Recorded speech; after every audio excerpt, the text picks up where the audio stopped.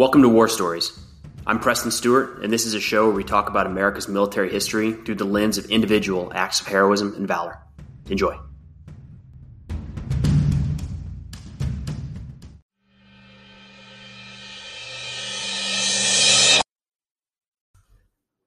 So far in our series focused on D-Day, we've talked about the paratroopers that jumped in behind enemy lines in early morning hours of June 6th, 1944. And we've gone up and down Omaha and Utah beaches. But right in the middle sat an objective that would go down in history as one of the most daring missions of the war. We're talking, of course, about the Battle of Pointe du Hoc. So today we have the story of Lieutenant Colonel James Rutter and the men of the 2nd Ranger Battalion.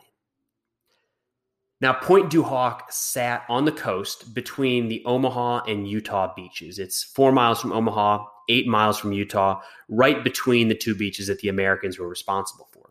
And it was strategic. It had an observation post that had a great field of vision out into the English Channel in a couple different directions. It also could overwatch just about all of Utah Beach. A little harder to see just based off of the terrain to see back towards Omaha. But it was so important that the Germans placed a series of 155 millimeter howitzers at this location, at Pointe du Hoc. And this is pretty far forward. You usually see artillery placed further inland because you don't want it to be overrun early, right? You want the artillery to be in place once the troops come ashore and you can fire down onto the beaches. But Pointe du Hoc, pushed out into the sea a little bit, a little point into the English Channel, and it had 100-foot cliffs dropping down into the water. So as the Germans were putting this position together, it was considered that any assault from the sea was not feasible. It was a suicide attempt. So any attempt to seize that battery and overrun that battery would have to come from inland. So it's there's a couple sides to this. On the one hand, relatively easy to defend, right? Because the Allies, have to come from inland. They can't come from the three sides that kind of stick out into the sea. But at the same time, if you're defending that, you're kind of trapped, right? If you're a German soldier on Pointe du Hoc and you have to turn your back to the sea and wait for the Allies to come attack, you're kind of stuck. Where are you going to go? Now, it was decided by the Allies that Pointe du Hoc had to be taken. So it was a critical location for the Germans, rightfully so. It could range both Omaha and Utah beaches, and the observation posts were top-notch. And the Allies knew this as well. So recognizing that it had to be taken not later in the day on D-Day and not, D+1 or D+2, because those batteries at Pointe du Hoc could, knock apart the entire landings on Omaha or Utah. It had to be taken early. But if it was going to be taken early, you couldn't go overland across Omaha or certainly through Utah, 8 miles down the shore. You had to scale the cliffs. And that mission would fall to the newly formed Ranger Battalions, newly formed 1942. So they've been around for a couple years at this point. An elite unit that's specially trained for missions just like this. At 4:45 in the morning on June 6, 1944, the Rangers start loading into their LCAs. These are the British landing craft, a little bit different than the commonly used American Higgins boats. The British craft are a little more well protected. There's a little overhead cover to protect them as well. And they start circling out at sea in preparation for their 1 hour trip to Pointe du Hoc. Now think about that. The sea on June 6th, 1944 was choppy. It was rough. And there were people getting sick left and right. And knowing that you're going into a mission that many would consider suicidal. In fact, somebody that was set to lead this mission a couple days prior was talking about it in such a negative light that he was removed and Rutter took his place. Lieutenant Colonel Rutter took his place. There were a lot of people that thought this Ranger unit would just get wiped out entirely. So imagine that that's your objective. These guys knew what they were getting into. There wasn't a secret. I mean, it doesn't matter what the level of German resistance is up on those cliffs. You're going to climb a cliff and come face to face with the enemy. As they're getting ready to do that, they have to sit out at sea for over an hour, rocking around left and right, losing their footing, getting sick, vomiting everywhere. Think about that. An hour wait to walk into a battle like this. Now, the design for taking Pointe du Hoc was that 3 companies, D, E, and F, of the 2nd Ranger Battalion would assault the cliff. They were scheduled to land at 6:30, along with the rest of the first wave on Omaha Beach. And they would send a signal, if successful, to bring in some reinforcements. So essentially, if they had established a beachhead, they would send out a signal to Lieutenant Colonel Schneider, waiting with 8 Ranger companies at sea. And if he got the signal, radio, and I believe there's a flare signal as well, he would divert to Pointe du Hoc. And the now 11 Ranger companies would continue to take that objective and push inland. If that signal didn't happen, then Schneider would divert and move towards Omaha Beach to reinforce the main landings. That's the plan. But we're talking about Omaha Beach. We're talking about D-Day. Very little went according to plan. And as we know, on June 6th, the high winds, the chopping seas, the chaos of many people going into battle for the first time, and just an operation this size, things are going to go wrong. And as the landing craft with Rudder's men starts to approach the shoreline, they realize they're not actually coming up on Pointe du Hoc. They're coming up on Pointe de la Percée, which I probably mispronounced once more. But remember from our last episode, that's the area that Captain Goranson and Charlie Company is set to attack. And you can understand from a distance, they're going to look a little similar. There's some fog, there's some cloud cover, there's explosions everywhere, and the seas are choppy. Easy mistake to make. But one of the reasons this happened is because the current and the winds were pushing people down. So fortunately for the Allies, Rudder and his men recognize this mistake and start steering back towards Pointe du Hoc. But there's a problem. One of the reasons they were pushed so far off course was because the current was pulling them in that direction. So they may have recognized the problem, but now to get back on track, they have to go into the current. They're not going to meet their timelines. In fact, Rudder and his men wouldn't land at Pointe du Hoc until 7:10 that morning. And remember, the reinforcements were set to get the success or failure signal by 7 o'clock. And if they didn't get it, they went to Omaha. That means that the 8 Ranger companies, roughly 600 additional soldiers to reinforce the 225 at Pointe du Hoc. So to go from 225 to 825, instead, Rudder and his men are going to have to figure it out themselves. Now, this is one of those stories that you come across in military history where, even if Schneider and the 8 Ranger companies reinforce at Pointe du Hoc right out the gate, I think this is still a crazy story. I mean, what these guys have to do to get up the cliffs and to fight and what they accomplished that day would have been crazy with 800, with 11 Ranger companies total. That would have been a story. That would have gone down in history. But of course, with Schneider heading to Omaha Beach, instead we have a story at Pointe du Hoc with Rudder and 225 men. Now, as they start nearing let me talk about the naval gunfire, kind of the fire support piece here for a minute. This was something that I think in large part we can say was a failure on D-Day. It wasn't the fault of the Navy. I think given the option, they would have preferred a much longer barrage. But as we've talked about before, there was an element of surprise that we were going for, and the Allies couldn't sit offshore and hammer the coast. This is different in the Pacific.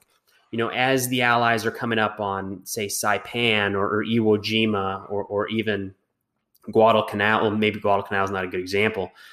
The Allies could afford to shell a location for a period of time because they had relative air superiority and could stop the Japanese from any significant reinforcements, right? So you could dock your armada off the coast of a Japanese island or a Japanese-held island and spend 3, 4, 5 days shelling every position in sight because reinforcements aren't really an option. That wasn't the case in Normandy. That wasn't the case for D-Day, because while the Allies held general air superiority, there was still a significant risk that the Germans could reinforce the landing beaches. And if they did that at the right time, it could push the Allies right back into the sea. So we really wanted to gain that foothold to be able to beat back what was expected to be substantial German panzer counterattacks over the coming days. And the less time we give the Germans to recognize what's happening, the better chance we have of holding on. Now, The Allies also wanted to land, I should say, at low tide, exposing most of the beach obstacles, but at a rising tide so that the landing craft wouldn't get stuck when they came ashore. If it was a receding tide, it was possible the landing craft would land and then the tide is out. And now you've got a landing craft stuck on Omaha Beach. It kind of reduced the window to the early morning hours. And next thing you know, the Navy only has about an hour to service targets up and down the Normandy coastline. But that was incorporated. So what we couldn't do for days and days on end was designed to go up until the very last minute. So for instance, on Omaha and Utah and Pointe du Hoc, the Navy was going to shell until 6:25. That last shell would be going off 6:25. There's 5 minutes room for air before the troops hit the beaches. And the idea there is that if you are a German defender sitting in one of these bunkers, even if you're not killed or wounded or your position is not destroyed, you just took an hour of shell fire on top of your position. You're disoriented. Maybe your weapons are out of, maybe your weapons are having issues. There's dirt, they're clogged. There's any number of things that you have to get back on track before you can really get into the fight. And you have less than 5 minutes before the Americans land. Well, again, the timeline is going to come into play here at Pointe du Hoc because that shell fire stopped at 6:25, but Rudder and his men wouldn't land for almost 45 minutes later. 5 minutes is a lot to kind of regain your senses after that type of concussive bombardment. 45 minutes? It's a different story. The Germans at Pointe du Hoc were ready. Now, they start firing on Rudder and his men as they come within range, but I have to wonder, the German defenders at Pointe du Hoc, whose defenses are all facing inland because common sense, they're not going to come up these cliffs. That's suicide, remember? I wonder how long it took them to recognize this is an actual assault at Pointe du Hoc versus some landing craft that went in the wrong direction, right? I mean, that happened all up and down the Normandy coast where Higgins boats or LCAs would land way off target. I just wonder, if you're a German defender looking out at sea, do you recognize this as a actual assault on your position? Or is it some landing craft got lost, ended up in your field of fire? Anyways, once Rudder and Rudder's men and their craft hit the shore, they run to the base of the cliff. There's a little bit of an overhang in some areas where they can take cover from the Germans firing down from above. The beach is about 300 yards wide and 50 yards deep. It's not big especially compared to Omaha or Utah or any of these other beaches. It's pretty short, pretty narrow. But if they get right up against the wall, there is the opportunity to kind of hide from German direct fire. That, of course, doesn't resolve everything. The Germans are dropping grenades down now that the Americans are huddled beneath. But it's hard for them to shoot straight down. Again, this wasn't the planned defense. So there's some barbed wire, there's some positions for the Germans to shoot down, but it's very, very hard to shoot 90 degrees straight down a cliff and have any sort of effectiveness. But if we transition back over to what Rudder and his men are dealing with, they have to get up these cliffs, 100-foot cliffs, right? Under fire, people shooting down from directly above. To do that, they have ropes, rope ladders, and kind of mixed effectiveness here. Now, this wasn't a surprise. It wasn't like on June 5th, as they're sailing across the English Channel, Rudder got the order, hey, you guys are going to have to scale some cliffs. They knew it a ways in advance, and they'd been training on ropes and climbing for some while. Like I mentioned, this was an elite unit within the Army. So they figured out what worked and what didn't work through trial and error over a lot of training. These men were not climbing rope ladders for the first time on June 6th. And what they'd landed on in terms of a couple techniques were grappling hooks. Grappling hooks would be fired from a couple mechanisms. Some of the landing craft had kind of rockets that would send the grappling hooks up. And then there were some handheld models that would do the same. Shoot a grappling hook up over the side of the cliff, hope it connects to something. Not all of them did. And then you've got, an anchor. You've got an anchor for the rope ladders, you start climbing up. But there's a problem. It's combat. Things don't go as planned. The choppy seas, the water hitting the boats and hitting the ropes meant that these ropes were incredibly waterlogged when it came time to fire them. And sometimes they weighed 2 or 3 times as much as they had when they were fired in dry conditions.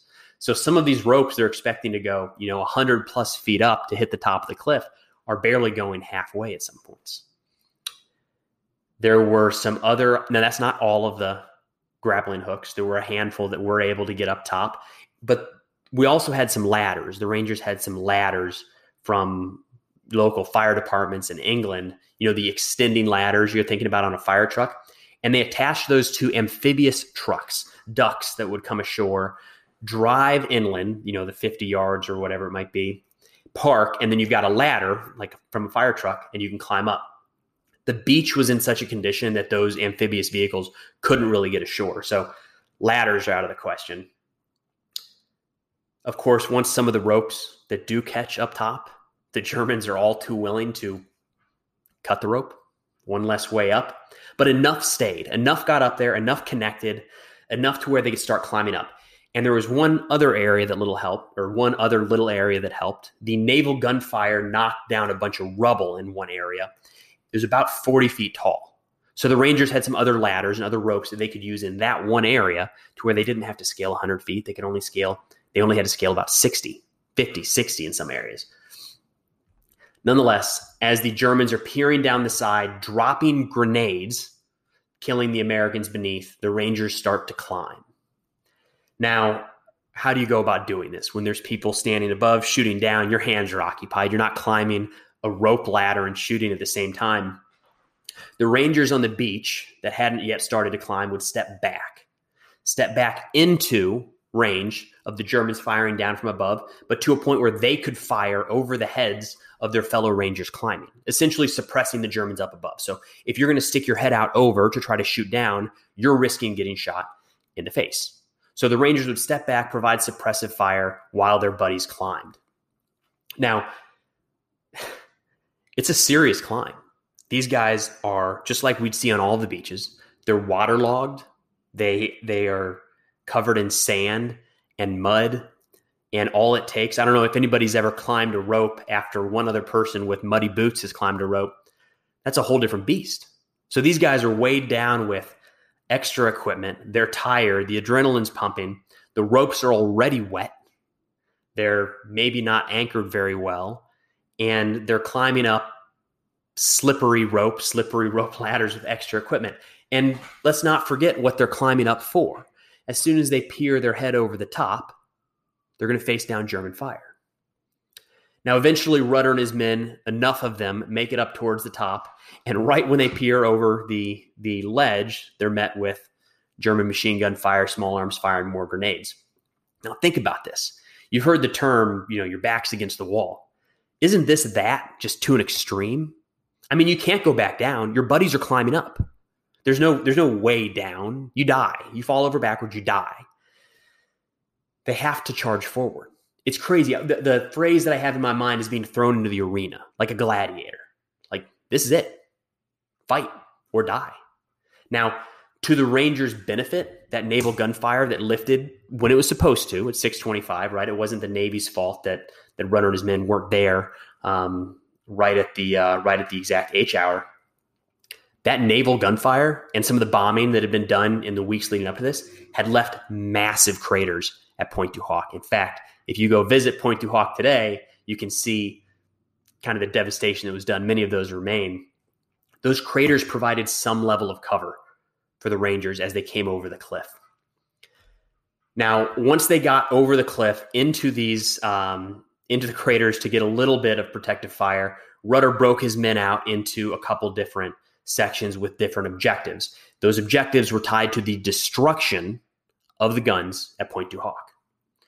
Now, as they're starting to move out for this objective, it kind of dawns on some of the Rangers and Rudder. They haven't heard these guns firing. I mean, it should be deafening at this point, right? The landings by this point, by 7 o'clock, 7:10, when they hit the beach at Pointe du Hoc, the landings have been underway at Omaha for a half hour. Same at Utah. Shouldn't those guns be blazing away? But they're not. Something's wrong. As soon as the Rangers start to approach, through fire, assaulting enemy positions and getting near these gun emplacements, they realize the guns have been moved. And in their place sat telephone poles. So if you think about the reconnaissance photos that would have been taken leading up to D-Day, they were all pretty high level. And, if you think about a grainy photograph from a fast moving aircraft, over Omaha Beach, over Pointe du Hoc, it's easy to think that a telephone pole sticking out of a casemate at Pointe du Hoc, where you're expecting artillery pieces to be, is in fact an artillery piece. Now, even if the guns aren't there, it's still a strategic location for the Germans. I mean, just the observation point alone with that field of view over Utah Beach could have been devastating. So when possible, as the Rangers continue to push through, they move inland towards a secondary objective. That secondary objective is going to be to set up a roadblock on an east-west running road right behind the beaches, kind of connecting Omaha, Utah, Pointe du Hoc, and more. And as they're doing that, two Rangers, First Sergeant Leonard Lommel and Staff Sergeant Jack Kuhn, come across a couple guns. I say they're missing guns, but really they're the guns from Pointe du Hoc that were just moving a little ways inland. And around 9 o'clock that morning, they take a few thermite grenades, destroy the guns, as well as a few ammunition stockpiles nearby. They move back to friendly lines to relay this information to Colonel Rudder, who is in the process of setting in his lines for the expected German counterattacks that are about to come. Now, we talked about the risk of being a German defender in Pointe du Hoc, right? As much as the Rangers had their backs against the wall when they were coming inland, if roles are reversed and the Allies came from inland, the Germans had their backs against the wall. And that's the position Rudder and his men find themselves in by midday on June 6th. After they've cleared out most of the German resistance on Pointe du Hoc, they have to set in a defense because they don't have the strength to push towards Omaha or push towards Utah. They have to hold on. And they're expecting pretty substantial counterattacks. Throughout the day, they brave mortar fire, field artillery, snipers that's taking their toll on the 2nd Ranger Battalion. I mean, they're trapped. They're stuck in one spot. And at 2300 that night on June 6, 1944, 3 major counterattacks kick off. They push Rudder and his men back quite a ways to the point where some Rangers that are forward or a little ways forward have to hide. They can't get back to the bulk of Rudder and his men for protection that night. And by morning of June 7th, they're down to fewer than 100 men capable of fighting. I mean, that's over 50% that can no longer help repel a counterattack. Now, they've asked for reinforcements, and things like some ammunition and some food had come ashore at Pointe du Hoc. But this is one piece of this bigger, massive battle going on all up and down the Normandy coast. And while Rudder and his men took a beating and need reinforcements, they need reinforcements at Omaha. We need reinforcements in parts of Utah. We need to push inland to link up with the 82nd and the 101st. And we need more men everywhere. Everywhere needs to be reinforced. Everywhere needs to be rebuilt. So Rudder made a call for reinforcements. It wouldn't be coming, at least not on June 7th. They braved more counterattacks that day. And by the 8th, finally, coming across inland from Omaha Beach, they're relieved. And at that point, the 2nd Ranger Battalion, or the 3 companies from the 2nd Ranger Battalion under Lieutenant Colonel Rudder, had suffered over 75% casualty rate, with 77 out of 225 men killed. Now, for his leadership on this suicide mission, leading the men up the cliff, directing them back to Pointe du Hoc so they could actually accomplish this mission, getting them ashore, getting them up the cliffs, climbing the cliffs himself, and leading the charge to clear out Pointe du Hoc, Lieutenant Colonel James Rudder was awarded the Distinguished Service Cross. He would survive the war and retire a Major General in 1967. Now, we've spent a good amount of time here focused on the European theater of operations, which, look, D-Day is probably my favorite time in American military history to study. So I got hung up. I wanted to just keep going and going and going. And this is my little caveat that we'll probably come back here at some point. But we can't forget about what's going on in the Pacific at this point. And that's next time on War Stories.